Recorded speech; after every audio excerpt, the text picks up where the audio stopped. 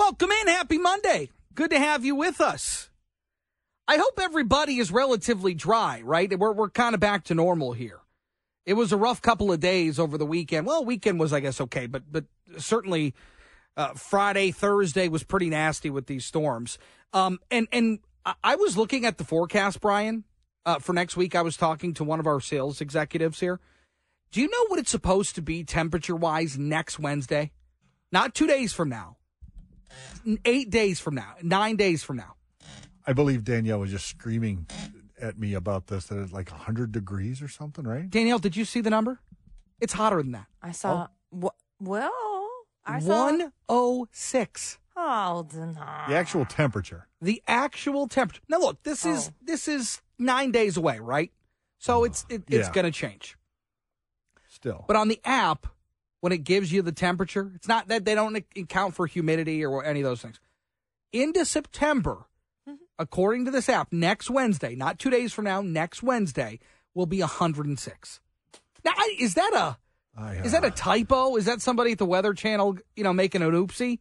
I'm just going to tell you right now, I think I'm going to be sick next Wednesday. I won't be able to leave the air-conditioned house. I was down in Georgia this weekend. We played a round of golf at the University of Georgia at their golf course. It was 98, felt like 110. And it was, I was like, I'm going to die. I'm going to die out here. I'm going to die on this golf course in Georgia. So it's hot.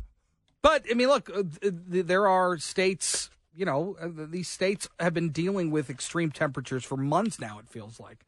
And there hasn't been much of a reprieve.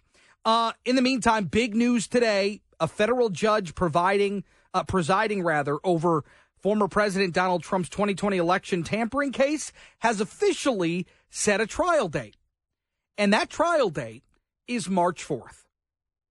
The decision by Tanya Chutkan, the U.S. District Judge, denied a Trump defense request to push the trial back until April of 2026, roughly a year and a half or so after the 2024 election. But it also sets it later than the January date that Jack Smith and his team wanted. Now, Chutkan said something that was pretty interesting. When it came to both of these proposals that the defense and the prosecution laid out, she called them obviously far apart. They were unacceptable. Now, Trump was just charged a couple of weeks ago with this 4-count indictment, right? But here's the kicker. It's right in the middle of the GOP presidential primary calendar. 6 days after Michigan's primary. It's around Super Tuesday. I mean, look, I understand that if these charges are legit, if you've got the evidence, and is there something to be said? I mean, and I think the Trump folks have been banging this drum for a while. Is there something to be said about having this trial start when they've said it early March, right in the middle of primary season? I think there's something to it. I think you should leave the door open for this process to run its course and then take action.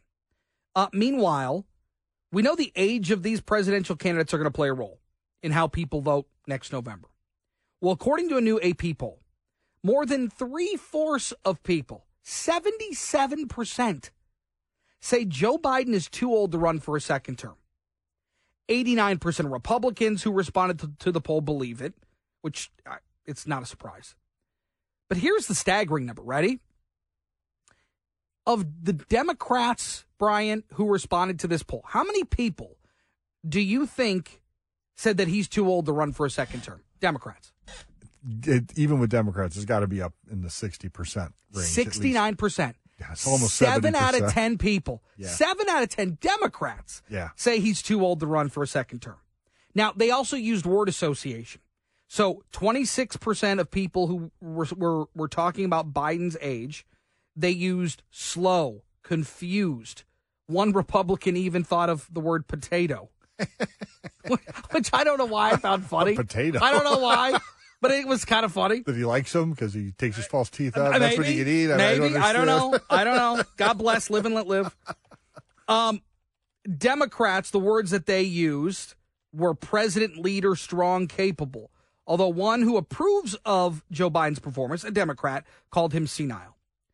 3% of the survey came up with the word confused as a first descriptor for Donald Trump. 1% used old, but the words that dominated the word association with Donald Trump were corrupt, crooked, bad, liar, dishonest. Those were the big word associations with Donald Trump. I think it's very interesting as we sit here at this moment of time as we really start gearing up for the general election. Very interesting. Potato. I wouldn't have thought potato. There's a lot of things I'd use. That wouldn't have popped into my mind. Donald Trump's campaign. Okay, so Thursday, I fly down to Atlanta. We got out of Atlanta as quick as possible because Donald Trump was coming into town to be processed. Remember when he was going to be charged that first time? It was the second round of charges with the federal case with Jack Smith on the documents. And everyone was like, oh, he's going to get a mugshot. He didn't get a mugshot. This time it did. Of the 4 indictments, this is the first time Donald Trump has had a mugshot. And I remember telling people that Donald Trump wants the mugshot. He wants it because he's going to put it on every piece of clothing that he can, and he's going to sell it to people as they make campaign donations. Well, what do we see here? The campaign, the auxiliary surrounding the campaign, selling everything from T-shirts, mugs, posters, you name it, beer koozies. And they've raised over $7 million since the mugshot on Thursday. I got 3 emails over the weekend about this from Sure. Trump. From the campaign. Just wanting money. If I give them $35, they'll send me a free T-shirt with the mugshot on it. See? All I got to do is donate $35. I get a free T-shirt. That is, look, there aren't many better deals than free. There aren't many better deals than free. $35. The fundraising total for the past 3 weeks following the indictment and arraignment in Washington is close to $20 million. Look, how many times have I said it? What wins the elections? Money. Money, money, money, money, money. And Donald Trump is amassing a huge sum of money. A huge sum of money. After the day he was arrested in Georgia, $4.2 million bucks. Boom. Just like that. Now, can I play a piece of audio here? Because Newt Gingrich was on Mark Levin's show, A Life, Liberty, and Levin on Fox News. And this is why I think he did a very nice job of summing up why Donald Trump is able to use something as what many politicians would think as damaging to their political career, as a mugshot, use it to his advantage. I think that Trump is not a candidate. Trump is the leader of a movement. He's the personification of an establishment that is totally corrupt, destroying anything that gets in its way. Interestingly, for example, his support among African-American males has gone up dramatically. And the reason's simple. They feel that the police have harassed them. They're now watching the government harass Trump. They actually identify with what he's going through. Now, interestingly enough, coming up next, I want to explore that a little more. Because Joe Biden is losing support amongst African-American voters while Donald Trump is gaining it. Donald Trump gaining support with the indictments, with the mugshot. I want to explore this a little bit. I want to get your thoughts. We'll do that next. 800-859-0957. More as we continue on JR Afternoon. I think many people who may or may not like Trump's personality, but they look at this and they think, here are my choices. I'm going to side with a totally corrupt administration, or I'm going to side with a guy who has the guts to stand there and take the beating and keep coming. I mean, Trump could easily have retired. And if he'd retired, none of these charges would ever have occurred. He could have just sailed off into the sunset. That's that's former House Speaker Newt Gingrich on Mark Levin's show on Fox News. And, it always makes me laugh when these presidential candidates they're in rural states. They're in Iowa. What do? They roll those sleeves up. Hey, they're wearing jeans. with their work boots on. But if they're in Washington D.C. or if they're in California or New York City, maybe they got the whole they're dressed up nicely. They're in business gear. It's always funny the chameleon kind of aspect to running for a large office like this, right?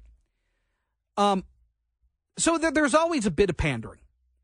And I think that there's pandering at a much greater level when you're trying to find the commonality with different groups of people. And sometimes that's old people. Sometimes that's young people. Sometimes that's people who are more moderate, more extreme. Sometimes you're pandering to different groups of people like race, white people, black people, Hispanic people, Asian people. And that's where it's one of the metrics that many polling locations, many people watch out for, because, there is power in numbers. And when you've got perhaps a particular grouping of people that tend to favor one side or the other, it's something to track because they hold a lot of power. There's a lot of sway in those votes. Well, according to a new Fox poll, in 2020, Joe Biden had 91% of the black vote. Donald Trump had 8% of black voters in 2020. As we stand today, August 28th, 2023, according to this new Fox News poll, 61% of black voters are siding with Joe Biden, 20% are siding with Donald Trump. Now, if those numbers stood up even in the slightest, I mean, if Donald Trump was polling 10% of the black vote, that would be a huge boost to Donald Trump.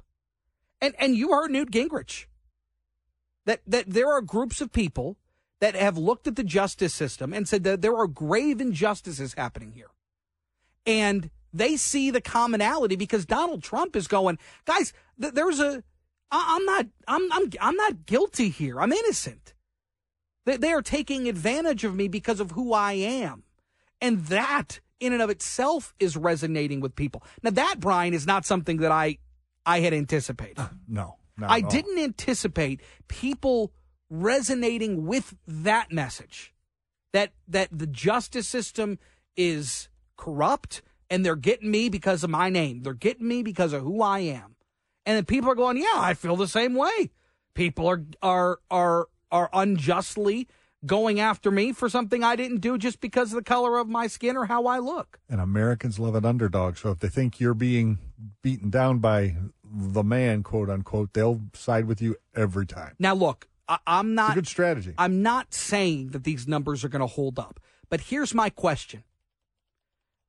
I have mainly said that the most unreliable voting bloc is young voters. Young voters helped propel Joe Biden to a win in 2020.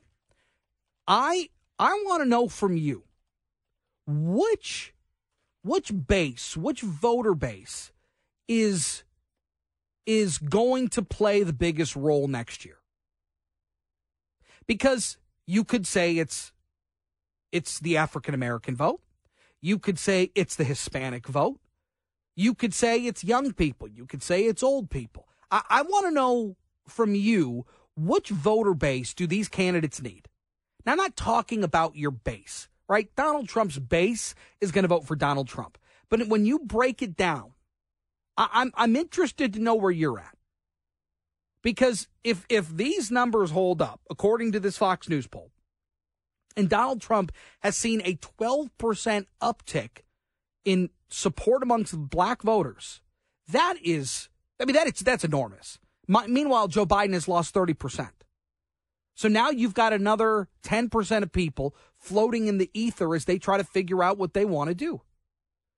But now you've got word association, people talking about Joe Biden being senile, too old, potato, which is hilarious to me for whatever reason. All of these terms they're talking about an old guy that they feel is not all there.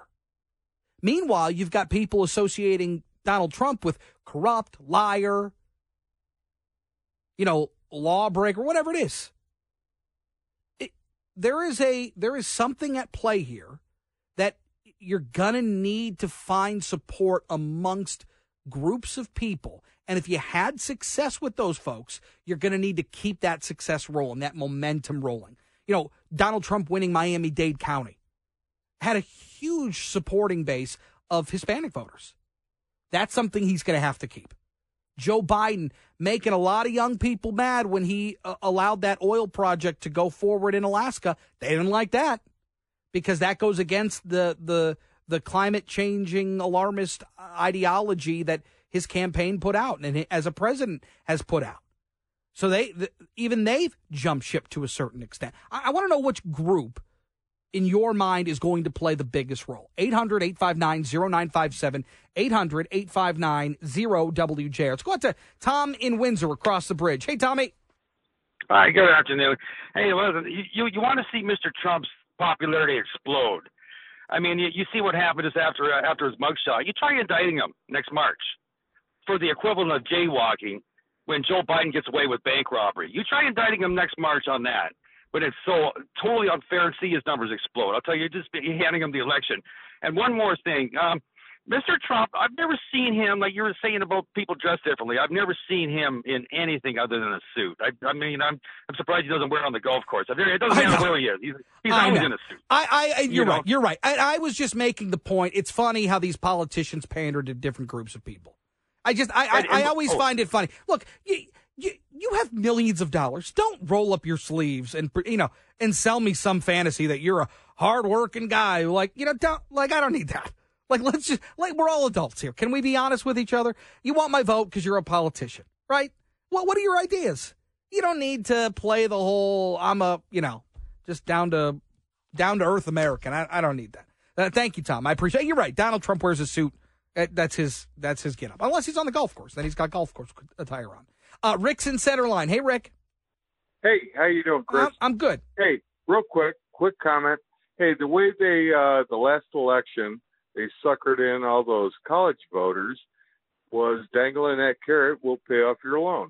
And some of these kids probably couldn't even tell you the three branches of government, but say, hey, pay off my college loan, I'll vote for you. Alexandria Ocasio-Cortez couldn't name the three branches of government. That's a true story. I know. That's horrifying. But, Rick, that's a good point. And I do wonder, how do you think then that plays out in 2024? Do you think Joe Biden goes out and says, look, I tried? Because even his plan now, well, Tom, or Rick, I'm sorry, even his plan now is going to be challenged in court. Yeah, absolutely. They just threw that out there at the last minute, sucking a bunch of college kids, and it's unconstitutional. You know what I mean? Sure. Yeah. I know you do. You do. But the thing here is, if are you going to be able to rope that group in again? Right? And that's fine. I don't think so. I don't know. They've been indoctrinated. I mean, those people are 4 years older now, right? They're in a different stage of their life. So, Rick, I appreciate the call. Thank you. 800-859-0957, 800-859-0WJR. You can call or text that number. We'll get back to more of your input next here on JR Afternoon. End your workday with Mitch Albom at 4 and Sports Wrap with Sean Baligian at 6. On 760 WJR. Now back to Chris Renwick. All right, welcome back. By the way, coming up at 2:48, giving an opportunity to win some tickets. Arts Beats and Eats. Russell Dickerson will be in town on September 3rd. Also, 3:48 Michigan State football tickets. We got them for you. If you want to head to that first game at Spartan Stadium. The Chips in town for that one. We'll give you an opportunity to win some tickets as well for that at 3:48. In the meanwhile, just taking some of your calls. Fox News in a new poll shows that Joe Biden is losing support among black voters. He's lost 30% of his support, down to 61% from what he gained in black support in 2020, 91%. Donald Trump had 8% of black voters in 2020. That is now up to 20%. Which group whether it's old, young, which demographic is going to play the biggest role in 2024? 800-859-0957. Angela's in Lakeland. Hey, Angela. Chris, how are you? I'm great. What can I do for you?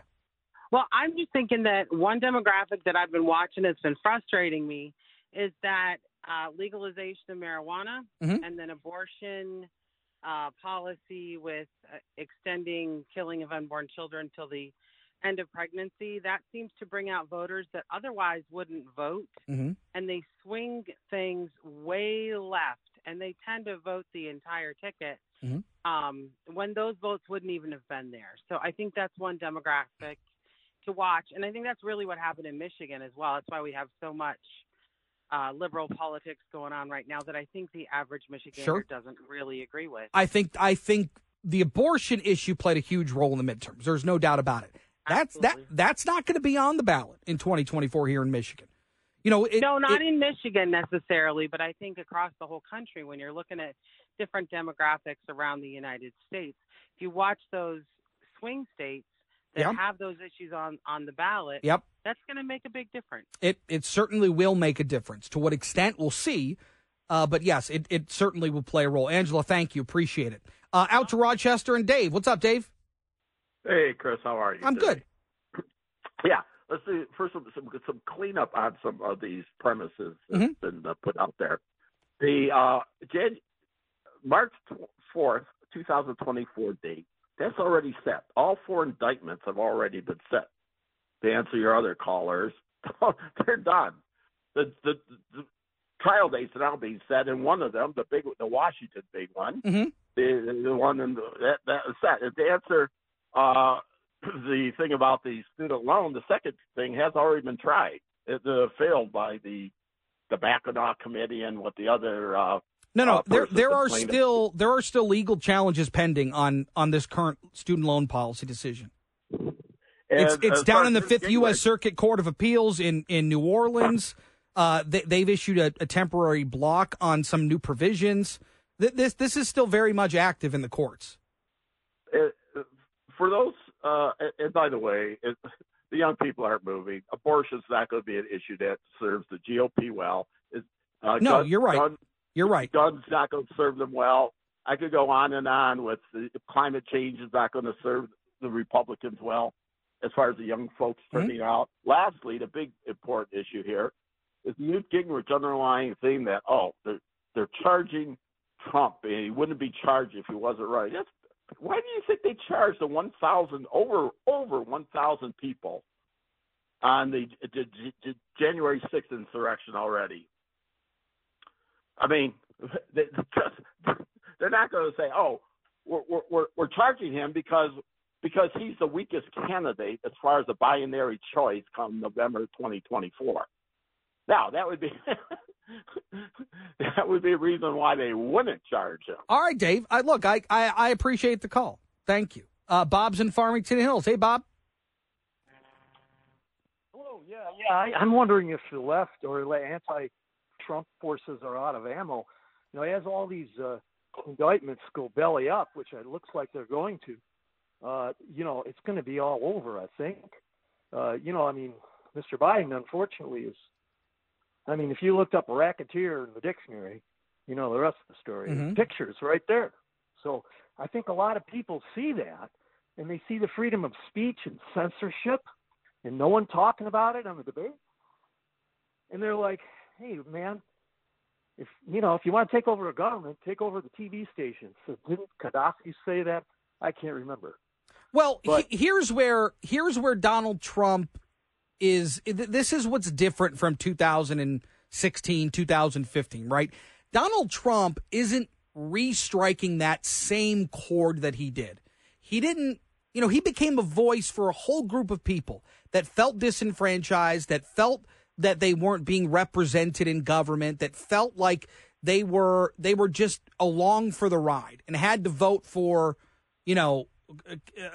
somebody who didn't align with all their values but checked enough boxes for them to get to the ballot box, right? Donald Trump, all of a sudden, there was a wave, right? We don't need to go over that again. It's harder for him to strike that same chord again now. especially after he was president, especially when you consider, some of the issues that he had while he was president in terms of his temper and manner and personality and all those things. But what he is doing now to a much smaller extent, but maybe more impactful, because he already has a built-in base, he's got a war chest, so he's got to pick up some extra pieces along the way, is he is now appealing to a different group of people, potentially black voters, potentially young voters, whomever it is, and saying, look, see how unjust this justice system really is? They're going after me because they don't like me. And I know exactly how you feel. That's a side I didn't really consider. Those FOIA requests, that's one of the better things the Republicans did, the Republican Party in Washington, D.C. Thank them for that, I guess. But, I mean, without those, these things are coming to fruition. People are going to have to come up with documents, so they're going to have to hide them. And they're getting tough to hide. All right, Bob, thank you. I appreciate it. 800-859-0957. Brian, we got some texts? We do. Let's see here. Here's one from a 586 area code. The media will play the biggest role as they did in 2020 and 2022 primaries. Well, yeah. And here's where I think they play the role, especially, the national media. If things with Joe Biden really go in a way that is pretty damaging for him, if they cover it, right? And to what extent do they cover it? CNN is hemorrhaging viewers. Like, they're not even averaging 800,000 people a day. So I will be very interested to see how the media then portrays and covers a lot of these big issues. True. We have one here from Bob from St. Clair Shores who texts us a lot. You'll like this one. I'm going to read it verbatim to you. Okay, all right. It says, Little Chris, your age is showing. You couldn't be more wrong. Oh. Everything that Trump ran on is reinforced even more after 3 years of the Democrats. Who were you trying to kid besides yourself? I don't know really what that means. I don't either. I don't know. I feel like, was I mean to the Republicans today? I don't know that I was. I feel like I was actually pretty complimentary in the fact that he's pulling support away from Joe Biden. Yeah. And you got one more here from Rod from Plymouth. The first thing he texted you was a potato. Oh, God, thank you, Rod. Thank you. A picture of a potato. Good, and very then good. He says, Chris, did you play Augusta? No, God, no. No, I don't have that kind of pull. We played the University of Georgia's course, which was pretty cool. Nice. It was great. It was a nice course. I don't know how people play golf in Georgia. I don't know how they do it because it was hot. All right, we had some sad news. Lots of shootings this weekend, including one in Jacksonville that was particularly heinous. Somebody who was hateful, somebody who just hated people based on the color of their skin, killed people for really nothing, and then took his own life. And now investigators are looking to this as a hate crime. We'll cover this with Mike Bouchard, the Oakland County Sheriff, and with the Major County Sheriff's Association next here on JR Afternoon. Be caller number 9 at 800-859-0WJR, 800-859-0957. Got a pair of VIP tickets to go see country music star Russell Dickerson in concert at Arts, Beats, and Eats on Sunday, September 3rd. Of course, for a bonus chance, you can text the word country to 800-859-0957, 800-859-0WJR. Official rules are at WJR.com. Look, 760 WJR welcomes Soaring Eagles Arts, Beats, and Eats, presented by Flagstar Bank, Labor Day weekend in downtown Royal Oak. You can enjoy fine art fair, tasty food, 200 bands on 9 stages. Look, it's fun for the whole family. You got to get down there. Artsbeatsandeats.com for more information. All right, so even in the last half hour or so, I think this alert was sent out just before 2:30, so not even. Reports of an active shooter at UNC Chapel Hill at the University of North Carolina. And that kind of puts a exclamation point on a a pretty deadly, violent weekend all across the country. We have seen gun violence shoot up, and it all kind of kicked things off with that hate-filled, violent shooting of a dollar store down in Jacksonville, where it appears, according to reports and what police have put out, seems to be a hate crime.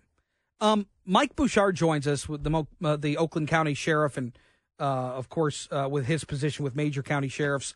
Sheriff, good to have you with us. What do you look at when it comes to a potential hate crime as you kind of dig deeper into these cases? What are things that would jump out that would lead you to believe that that's the path this thing is heading? Generally, I would say, and there is obviously always exceptions to rules, but a lot of folks that go and set about to do what would be called a mass shooting oftentimes leave some kind of reasoning or manifesto, if you will. And so sometimes they were wronged by a certain group, or it could be they hate a certain group. It could be a variety of things, and they feel this is their way to right wrongs and get even. I mean, clearly it's completely disconnected from reality and no justification whatsoever. And it sounds like this individual had such a document that declared his hate for black people, which obviously is a hate crime. When it comes to these shootings, by all accounts, this person was able to buy these weapons legally in the state of Florida. So no laws would have prevented this from happening. But why? I feel like I've asked you this question, I don't even know how many times, Sheriff. Why are we seeing an uptick in these shootings? What is driving this? Well, I think generically people are quicker to violence in all settings, maybe not to shooting violence, but to anger, to just being rude and disrespectful. And oftentimes we're seeing that escalate quickly into violence. I just read a news report, and somebody had studied it and talked about this, that on all levels, you're seeing, disrespect and rudeness as commonplace. That people, for whatever reason, when we came out of COVID, just seemed to be more anxious, more angry, and quicker to go off, if you will. And sometimes that plays directly into violence that is spontaneous, and sometimes it feeds the non-spontaneity situations by saying, I'm sick of this, I'm angry, and this is my focal point, and so I'm going to go remedy that for whatever bizarre reason they come up with. And so it's not just with mass shooters we're seeing quicker to violence. It's in all settings. We're seeing, more oftentimes when people have a Facebook or social media conflict, then they go try to find and meet up and have real world violence as a consequence. It's very troubling how quickly people are going from, this kind of thing and escalating into a violent conclusion. Yeah, it's 0 to 100. Right. And then 100%. You brought up social media. People find themselves in echo chambers. People find themselves, gravitating to the things that they want to believe, that they want to see. And you get more of it and you're fed it. And in a lot of cases, it can only, expedite things that somewhere in that 0 to 100 process. Is there anything that you've seen from a law enforcement response respect in this particular case that would raise eyebrows? Because everything I've seen seems to be, everything was done the right way. I'm going to get a much deeper brief in about 6 minutes. I'm going to be on a national call about this particular case. So typically, as you know, for over 20 years, any kind of mass shooting or situation anywhere in the world, I've gotten a very deep brief, sometimes just, law enforcement sensitive and sometimes classified, to learn from what happened, what went right, what went wrong, how that informs our training and our policies and procedures. So as an example, after Virginia Tech, where I learned the individual had chained one entrance and then gone around to the other side, both to prevent people from fleeing out that one door, but also to prevent first responders from coming in that door. I ordered bolt cutters put into our cars for kind of a preventive response. So you use these calls as a way to curtail your response? Yeah, we constantly are informing our response and our tactics based on what we've seen anywhere in the world, because we know it can visit tragically and had it visit our community. Well, interesting stuff. Perhaps we can talk about that soon. Mike Bouchard, thank you so much. Look forward to talking with you again soon. Sounds good. Take care. Have a good day. You do the same. 800-859-0957. I know Tom's in Detroit. He's been holding on. Wants to just wrap up about this discussion about what groups are going to be important, because Donald Trump is gaining support amongst black voters. Joe Biden is losing that support, and that is a very critical group that holds a lot of power in these elections. Tom, what's going on? Well, Barack Obama said he wanted to fundamentally transform America, and he did that. He started it immediately by attacking conservatives, and they started prosecuting Donald Trump before his first election, and they have not let up since. And they really, I don't think they even care if they lock him up or anything. The whole point is to damage him and conservatives, period. So, Tom, I appreciate the call. I think there's some truth to that. I think they do want to damage Donald Trump. I think they don't want Donald Trump to run again, right? And when I say they, I mean Democrats. So if you operate under the assumption that Donald Trump is being wrongfully prosecuted, that Donald Trump is purely the in the crosshairs of their political actions, then you could make that case. I think that when you start looking at these cases and the times that they are going to play out and the time that it's going to require Donald Trump to be in a courthouse or be near a courthouse because he's got X, Y, and Z to do and be at, and that can be damaging to Donald Trump. I'm not sure Donald Trump really needs to go around the country and stump. As much as I would love it, as much as I would love Donald Trump to be on a debate stage, I don't know that he absolutely needs to do it. Donald Trump's base is so large and so faithful. And look at the money that they are contributing to his campaigns, using the mugshot, the very mugshot that they thought would be beneficial in putting him in the ground. Instead, it's only making him stronger. 800-859-0957. Got to take a break. More coming up next on JR Afternoon. All right, all you Spartans out there, I got 4 tickets up for grabs. Season opener, East Lansing, Spartan Stadium, the Chippewas are in town. We'll give away those tickets coming up at 3:48. But keep listening. Give you an opportunity to win them then. In the meantime, there was an arrest made in the case of the twin 14-day-olds that were taken. There was an arrest made, and they were officially charged on Thursday.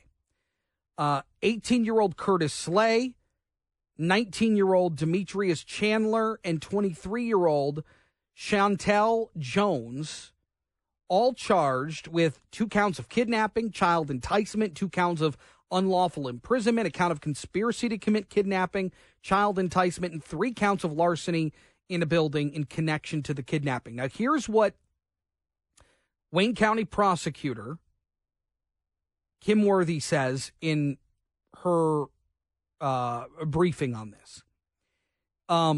There was a hotel rented in Livonia. The defendants kidnapped the children from their room when the mother left the room briefly. The mother called 911. An Amber Alert was issued. The children were turned into Detroit police the next day. It's alleged that Chantel Jones befriended the mother of the twins, all while intending to steal them from the mother. Chantel Jones was allegedly aided in this effort by Demetrius Chandler and Curtis Slay. Also, a 16-year-old girl has been charged in this as well. She has been charged with 2 counts of kidnapping, 2 counts of unlawful imprisonment, a count of conspiracy to commit kidnapping, and 3 counts of larceny in a building. Now, the 16-year-old is not being charged as an adult, but as an adult defendant.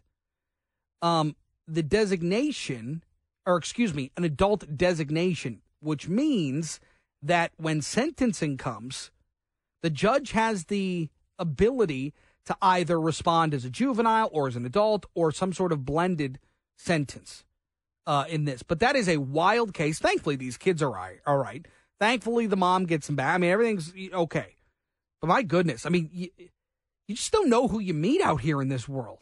I mean, honestly, like, this mom meets these people, they become friends, and meanwhile, there's like a plot to kidnap her twins.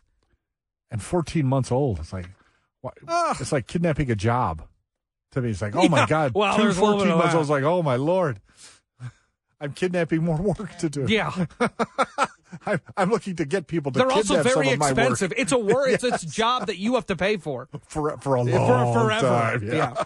Yeah. Let's just, I mean, look, I don't know. Thankfully, I'm glad they're all's home. well that ends well. Yes, but absolutely. My goodness, it's just a wild story. In the meantime, an official trial date has been set in Donald Trump's 2020 alleged election interference tampering case, and that has been set for March 4th. And you may think, well, March 4th, that sounds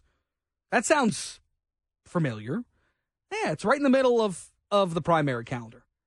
It's, 6 days after Michigan's primary. It's around Super Tuesday. I mean, that is dead in the middle of when, as a candidate, you want to be out and about. U.S. District Judge Tanya Chutkan denied a defense request to push the trial until April of 2026, which is about a year and a half after the 2024 election. It also sets it later than the January date that was proposed by Jack Smith's team.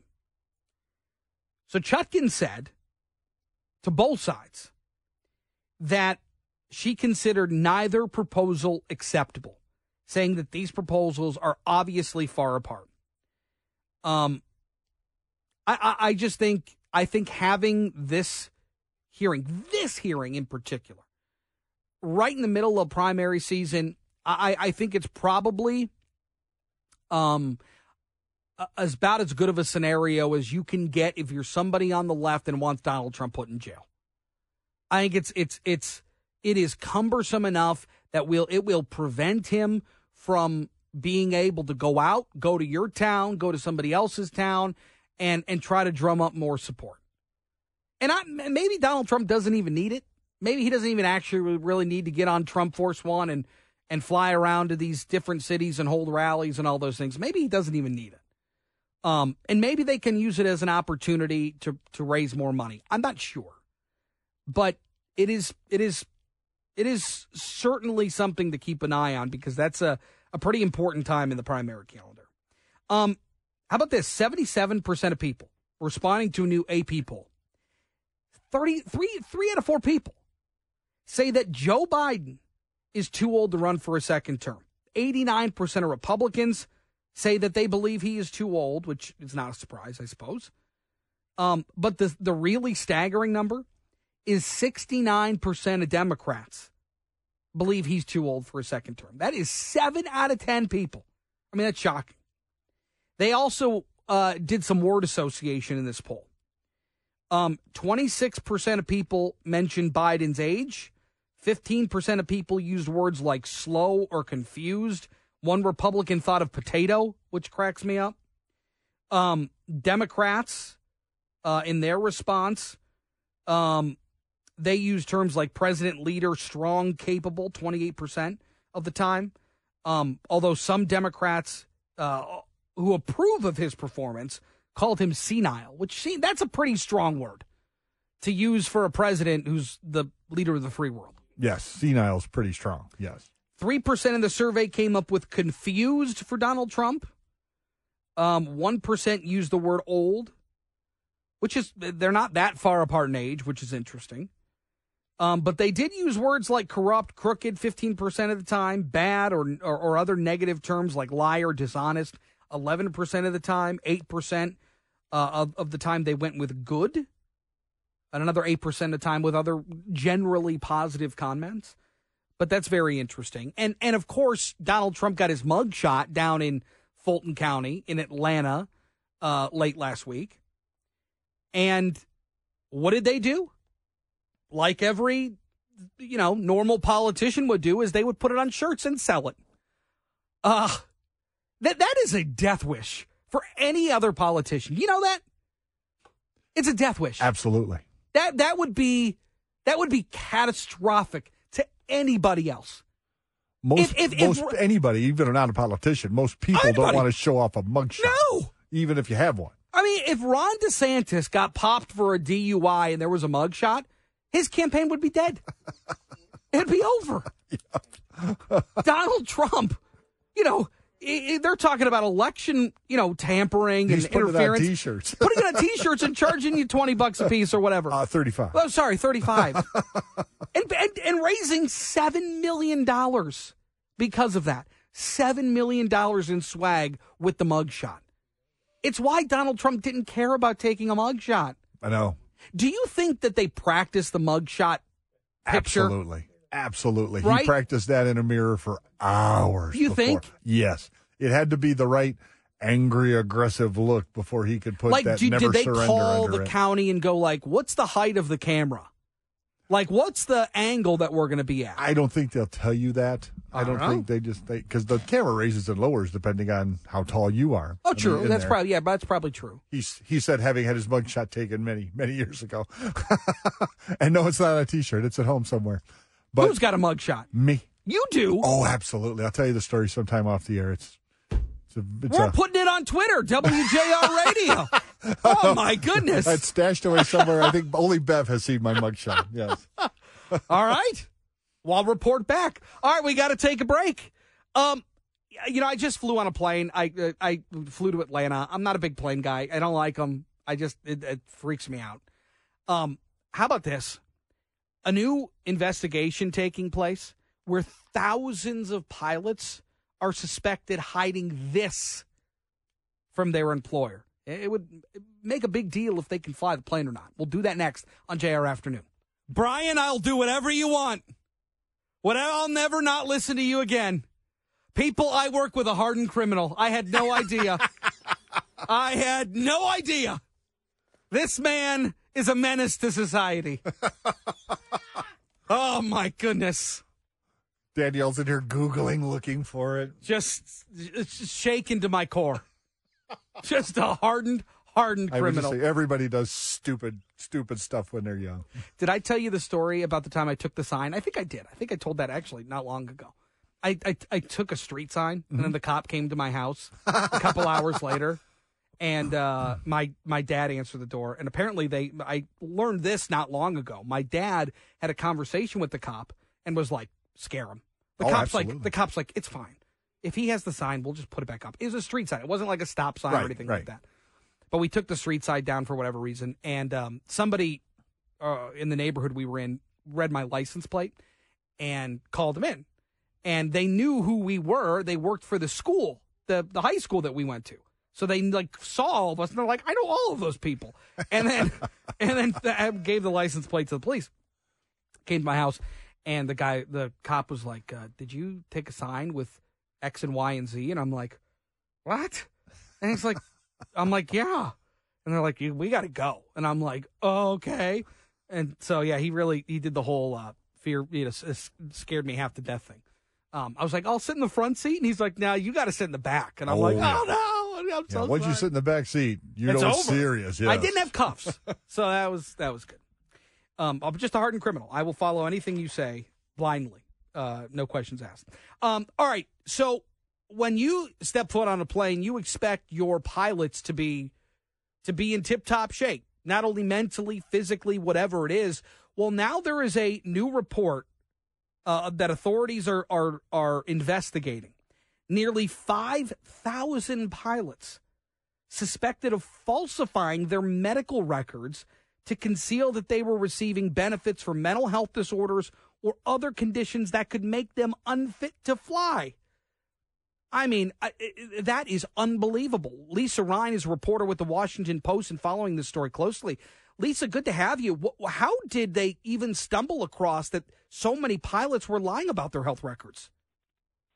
Yes, well, we broke this story yesterday in yesterday's paper because we felt that this was really kind of shocking. And what happened was that the Inspector General at the Department of Veterans Affairs did a data analysis after there was a flight almost 10 years ago. I don't know if any of your listeners remember, but in Switzerland, the pilot was suicidal and basically drove his plane into the Swiss Alps, killing 200 passengers. Under the airline was called German Wings, and an investigator in the Inspector General's office, several years later said, well, let's just see, if there are pilots who are hiding mental health conditions and other conditions. And the Inspector General discovered that actually 5,000 pilots, were who happened to be military veterans now flying as civilians, did not disclose to the FAA that actually they were receiving disability benefits for serious conditions that left them at least 50% disabled. PTSD, depression, cardiac issues, sleep apnea, a whole range of issues. Well, and oftentimes those people are the ones that are most well equipped to fly these planes. Yes, because what we learned is that now it's actually far fewer pilots served in the military than did, let's say, in World War II, after Vietnam, the Korean War, but it's still about 30%, and that's fairly high. And these pilots are really, really sought after, by civilian airlines and, cargo companies and corporate companies that fly corporations, basically companies that fly for money. They really want military veterans. So they're a large proportion of the pilot crew. So federal authorities were kind of alerted to this. What role do the airlines play here? Well, so 600 of the 5,000 pilots, and all the pilots we looked at, or the Inspector General looked at, are commercial pilots. So basically they all are pilots who fly for money, fly for hire, and in most cases fly passengers.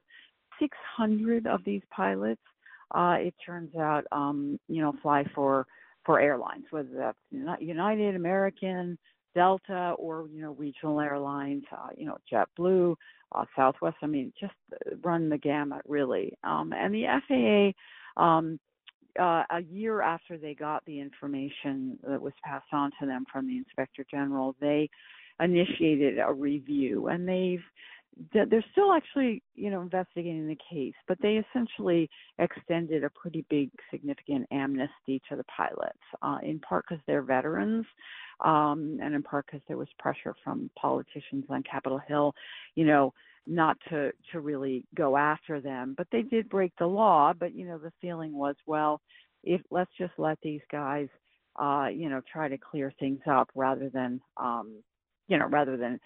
penalize them, even though they did break the law by lying. Some of them lied for years to the FAA. And so they told the pilots that they had to get new medical exams.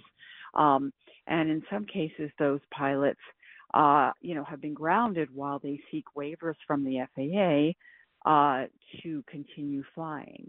So it's definitely caused a lot of disruption, especially at a time when there's a shortage of pilots. What is the requirements of becoming a pilot in terms of disclosing your health status? Do you have to file documents from your doctor? Is it an honor code? Could you see a scenario where lawmakers address this somewhere down the road? Such an important question. So it really varies depending on the class of pilot's license that you have or are seeking to maintain. So, what we were interested in was in large part what's called a first or second class medical license. And that just depends really roughly speaking on how many passengers you're carrying. But for what's called a first class license, where, you're flying for FedEx, or you're flying for United Airlines or American or JetBlue, whatever, you, depending on your age, so if you're over 40, you have to twice a year you have to get your medical certificate. It's called renewed. If you're under 40, it's once a year. And again, there are other classes of license where it's less frequent that you have to get this medical certificate, but and you have to go to a doctor who's contracted with the FAA called an aviation medical examiner. But the fascinating thing, and you brought it up, is that the medical examiner for the FAA actually is not required to and rarely looks at any medical records from the pilot's primary care doctor. And so really what you hit the nail on the head. It's really basically an honor system. So, the FAA doctor doesn't say to the pilot, okay, I suspect something might be going on here. I want to see all your records. And they never looked at the VA records. Right. And that's sort of the thrust of our story. That has now changed because, the FAA is now requiring the pilots to go back and have new medical exams where either the pilot has to, come armed with the VA disability rating, or the doctor already has it in hand. Lisa Rain, really interesting reporting, something that we're going to continue to follow. Great stuff. Thank you so much. Thank you so much for having me. Yeah, Lisa Ryan with the Washington Post. In the meantime, coming up next, got to take a break. We'll give some tickets away coming up at 3:48. But there is a new activist, not a new activist, but an activist out there that wants Donald Trump taken off of the ballot here in Michigan. We'll explain as we continue on JR Afternoon next, right here on WJR. End your workday with Mitch Albom at 4 and Sports Wrap with Sean Baligian at 6 on 760 WJR. Now back to Chris Renwick. I would be flabbergasted if Secretary of State Jocelyn Benson declared former President Donald Trump ineligible on Michigan ballots in 2024. That's what litigious activist, as Craig Mauger put it in the Detroit News, Robert Davis, is asking Jocelyn Benson to do. The Highland Park native is arguing that Donald Trump should be disqualified from having his name on the primary and general election ballots under the 14th Amendment in the U.S. Constitution, which says no one can hold office if they have previously taken an oath to support the Constitution, but it, quote, engaged in insurrection or rebellion. Now, as Craig Mauger put it, after the declaratory ruling from Benson 6 months before the presidential primary election, that's according to his draft, she doesn't have to respond to this. She doesn't have to do anything.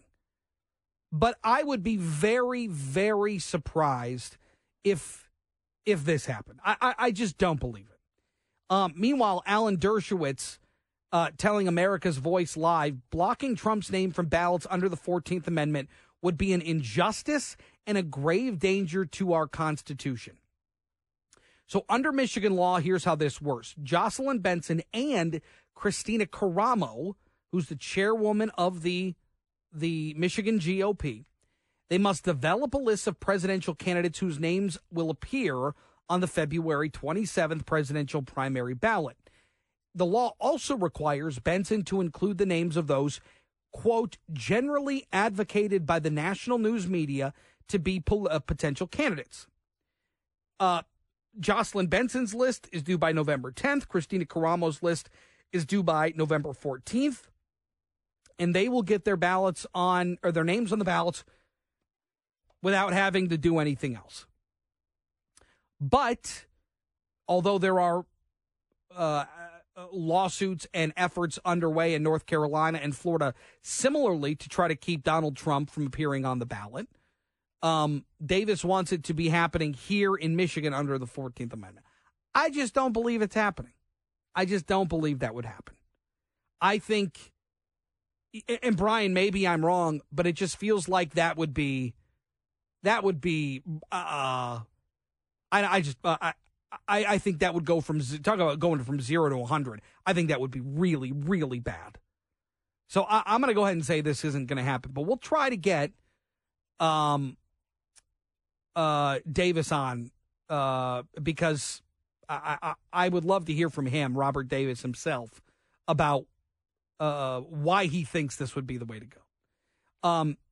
Brad's in Rochester Hills. He wants to weigh in. 800-859-0957. Hey, Brad. Hey, Chris.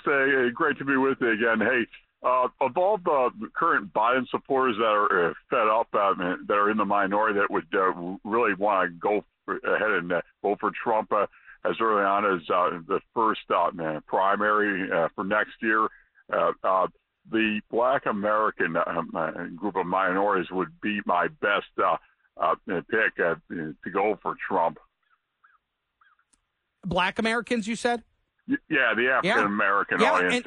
And there's a great, because he's done, when Trump was in office, he did a lot for the African American community. Well, according to a new, mainly out of poverty, among other things. Well, according to a new Fox News poll, there has been a significant shift. In 2020, Joe Biden polled 91% of the black vote. Now, I've seen up to 92%, but we'll stick with this. Now, as they polled it today, or just a week or so ago, black voters are supporting Joe Biden at 61%, Donald Trump 20%, compared to Donald Trump's 8% in 2020. So we're already starting to maybe see. Now, if that holds up even a fraction, if Donald Trump is able to pull in 10, 15% as we stand today, that would be a huge boost to his efforts. Just a huge boost. You know, I talked about Miami-Dade County and the way that he was able to pull some of the Hispanic vote. That was a huge leg up in Florida, where you had Democratic organizers and people with boots on the ground saying the only way that Ron DeSantis or Democrats would that Ron DeSantis would lose or Democrats would win in Florida is if Donald Trump or Ron DeSantis stumped for them. Like, it was over. They were abandoning Florida. It was their proverbial Titanic. The water was filling every department in that ship, and it was going down. They had to get out. So they bailed on Florida. So it's kind of where we're at. I'm very interested to see how this thing shakes out. And this is what I love about this time of year. Like, we can play these what if games. We can talk about, we can kind of theorize what's going to happen, because the fireworks are going to start to go off in about 6 months. That's when things really kick into high gear. At this point, it's all the hypothesizing. It's all we're just talking, because look, this is fun. This is interesting stuff. And there is a dynamic shift in this country. It's not like when in 2015, 2016, when Donald Trump took over this country, it was a storm. It was a completely new way of politics. It was a completely new way of reaching the electorate. We'd never seen anybody like this before. We have never seen it before. And we really haven't seen it again. It's impossible for Donald Trump to have that type of impact again in going into 2024. But what we are seeing is him utilizing tools in different ways. A la the mugshot to raise $7 million in a couple of days, putting it on T-shirts. Whereas other candidates, if they had a mugshot, it would be over. They would fold up their shop, they'd fire everybody on the campaign, and they'd go home and cry for a year and a half because something just slipped through their fingers.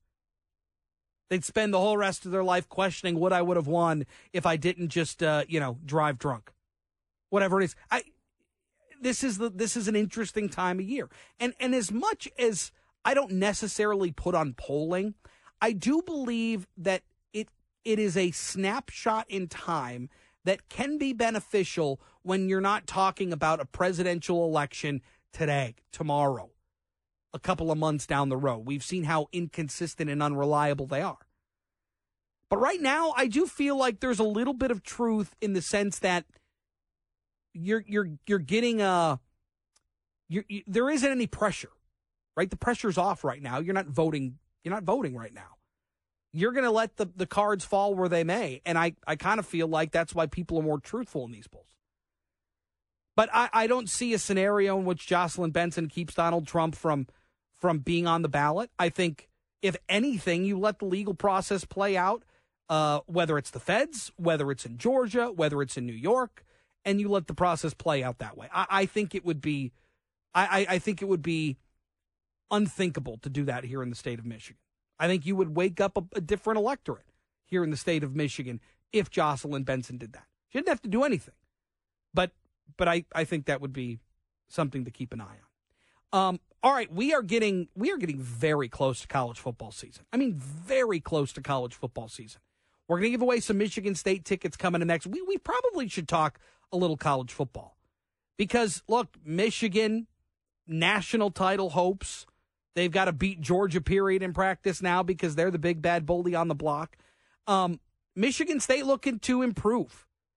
And a word out of camp, word out of this training period is that good things are happening. But there's a lot of unanswered questions. We'll talk about it next with our friend Steve Courtney here on JR Afternoon. All right, let's give away some tickets. Hey, Steven? I want to talk a little college football in a minute. All right. We'll give away some tickets to Michigan State. How about that? You betcha. All right, caller number 9, 800-859-0957, 800-859-0WJR. 4 tickets up for grabs to see Michigan State football take on the Chippewas of Central Michigan. 7 o'clock kick, Friday night at Spartan Stadium. It's going to be electric. 800-859-0957, caller number 9. Official rules are available at WJR.com. Tickets are still available for purchase at MSU-Spartans/tickets.com. Let's get it going. It's going to be fun. Did you catch any of that Navy Notre Dame game? I did. From across the pond? I did. What a boring one. Yeah, it turned out to be. The slaughter. I mean, Navy won, what was it, 42-3, something like that? Yeah, it was kind of a win going away type deal. Yeah. And, even Notre Dame fans they're happy for the W, but they don't know exactly how good their team is. Yeah. Because I think Navy was woeful. You saw on their opening possession, they had 2 receivers run right into each other. Mm-hmm. And you kind of saw from that point on, well, okay, the writing may be on the wall. Let's talk a little bit about Michigan State. Let's start with Michigan because, back-to-back winners of the Big Ten, undefeated last year. They get back to the college football playoff, beating Ohio State in consecutive years. Jim Harbaugh has this thing rolling now. The only problem is to start your year in the non-conference, Jim Harbaugh's not going to be on the sideline. They've self-imposed a 3-game suspension. Doesn't need to be. But do you view that as a distraction? Do you view it as, is it possible that the team takes their eye off the ball and they get popped in one of these games? I mean, they're playing nobodies. Right. But to not have your guy on the sideline, I have to imagine it would be impactful somehow. It was quite an eventful offseason for the Michigan football Wolverines, was it not? Yeah. Does that prove to be a distraction? I don't think so. I think everything that transpired, you lose an assistant coach for some computer thing. Mm-hmm. I don't know if we ever got down to the bottom of that. Not really. The whole Shemmy Schembechler thing, it's been kind of one thing after another. And then, the NCAA comes out and says, Harbaugh's looking at a 4-game suspension and it has nothing to do with cheeseburgers. And then that's where it ends. Mm-hmm. So Michigan self-imposes this 3-game suspension. And then you had Jim Harbaugh out in Ann Arbor this morning kicking things off by saying, the way things are going right now with NIL, it's not enough. He wants an out-and-out revenue-sharing type deal for the student athletes. Okay. And this is, Chris, I think a very important time in collegiate athletics because, Harbaugh's not the only one that's come out and said the way things are going right now, it's not working and it's not workable. Where it goes from here, I don't know, because the NCAA, we've discussed it before, they've done absolutely nothing. No, they've done nothing. They won't do anything. It's too late, right? Because if they try and fall on their face, it's over. Like, people are just going to go, you're done. Like, we're not adhering to any of your guidelines, any of your rules, because it's nonsense. They don't. when they want to have a spine, they have a spine, or they want to show that they're the big bad on the block when they're really not. They're completely powerless. When's the last time they made a ruling of any sort that was indeed in favor of the student athlete? Those days are long gone. Long gone. I'll tell you what. Here's what they should have done. If they truly cared about the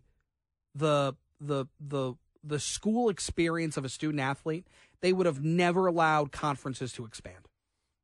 Well, true enough. Ever. True enough. Even to the fact of going from Nebraska to Piscataway, right? Like even that smaller of a stretch, they shouldn't have allowed that.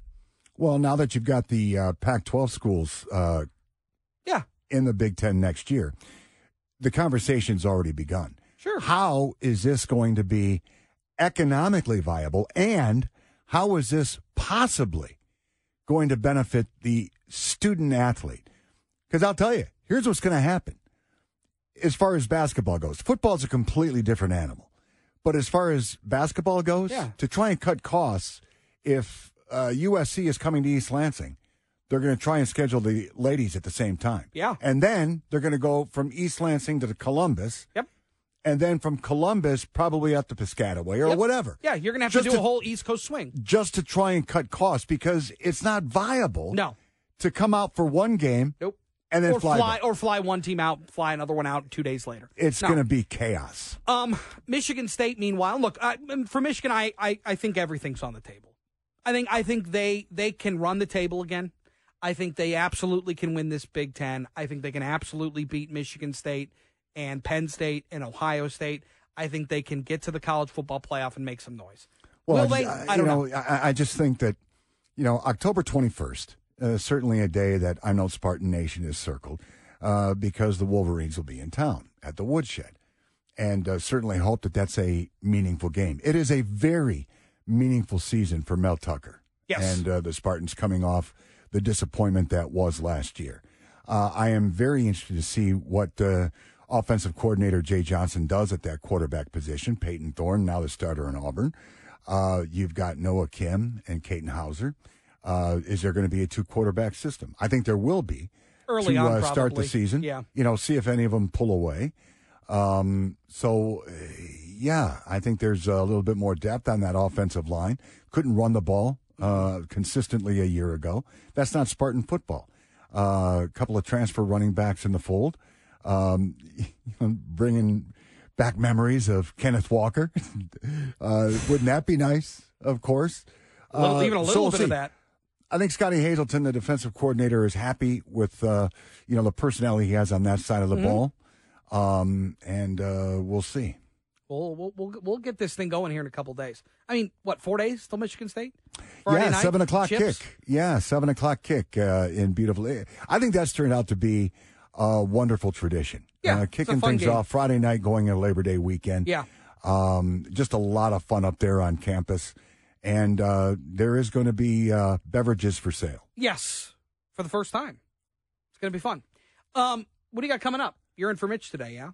I'm a big fan of being part of history, and I will thoroughly enjoy being a part of that history. You're not going to, no. If I know anything about you, you will not be taking part in that. What? Huh? I'm sorry. Back to school time already. How about that? Believe it or not, there are kids that really enjoy school. Yeah. Some don't. We're going to talk to Donna Rockwell, clinical psychologist, getting everybody ready on the same page, going back to school. The UAW, potential strike, that has all the makings, I don't need to tell you, of being a very ugly scene. Paul Eisenstein's going to join us, and we've got a whole lot going on. Jake, who's 5, is starting kindergarten this year. He can ride the bus to school now. Does he enjoy that? It's really thrown me for a loop, I got to say. He's a big man on campus. He thinks that, too. All right, Steve Courtney in for Mitch Albom and the crew coming up next. That's going to do it for us. We'll catch you tomorrow, same time, same place. Have a good one.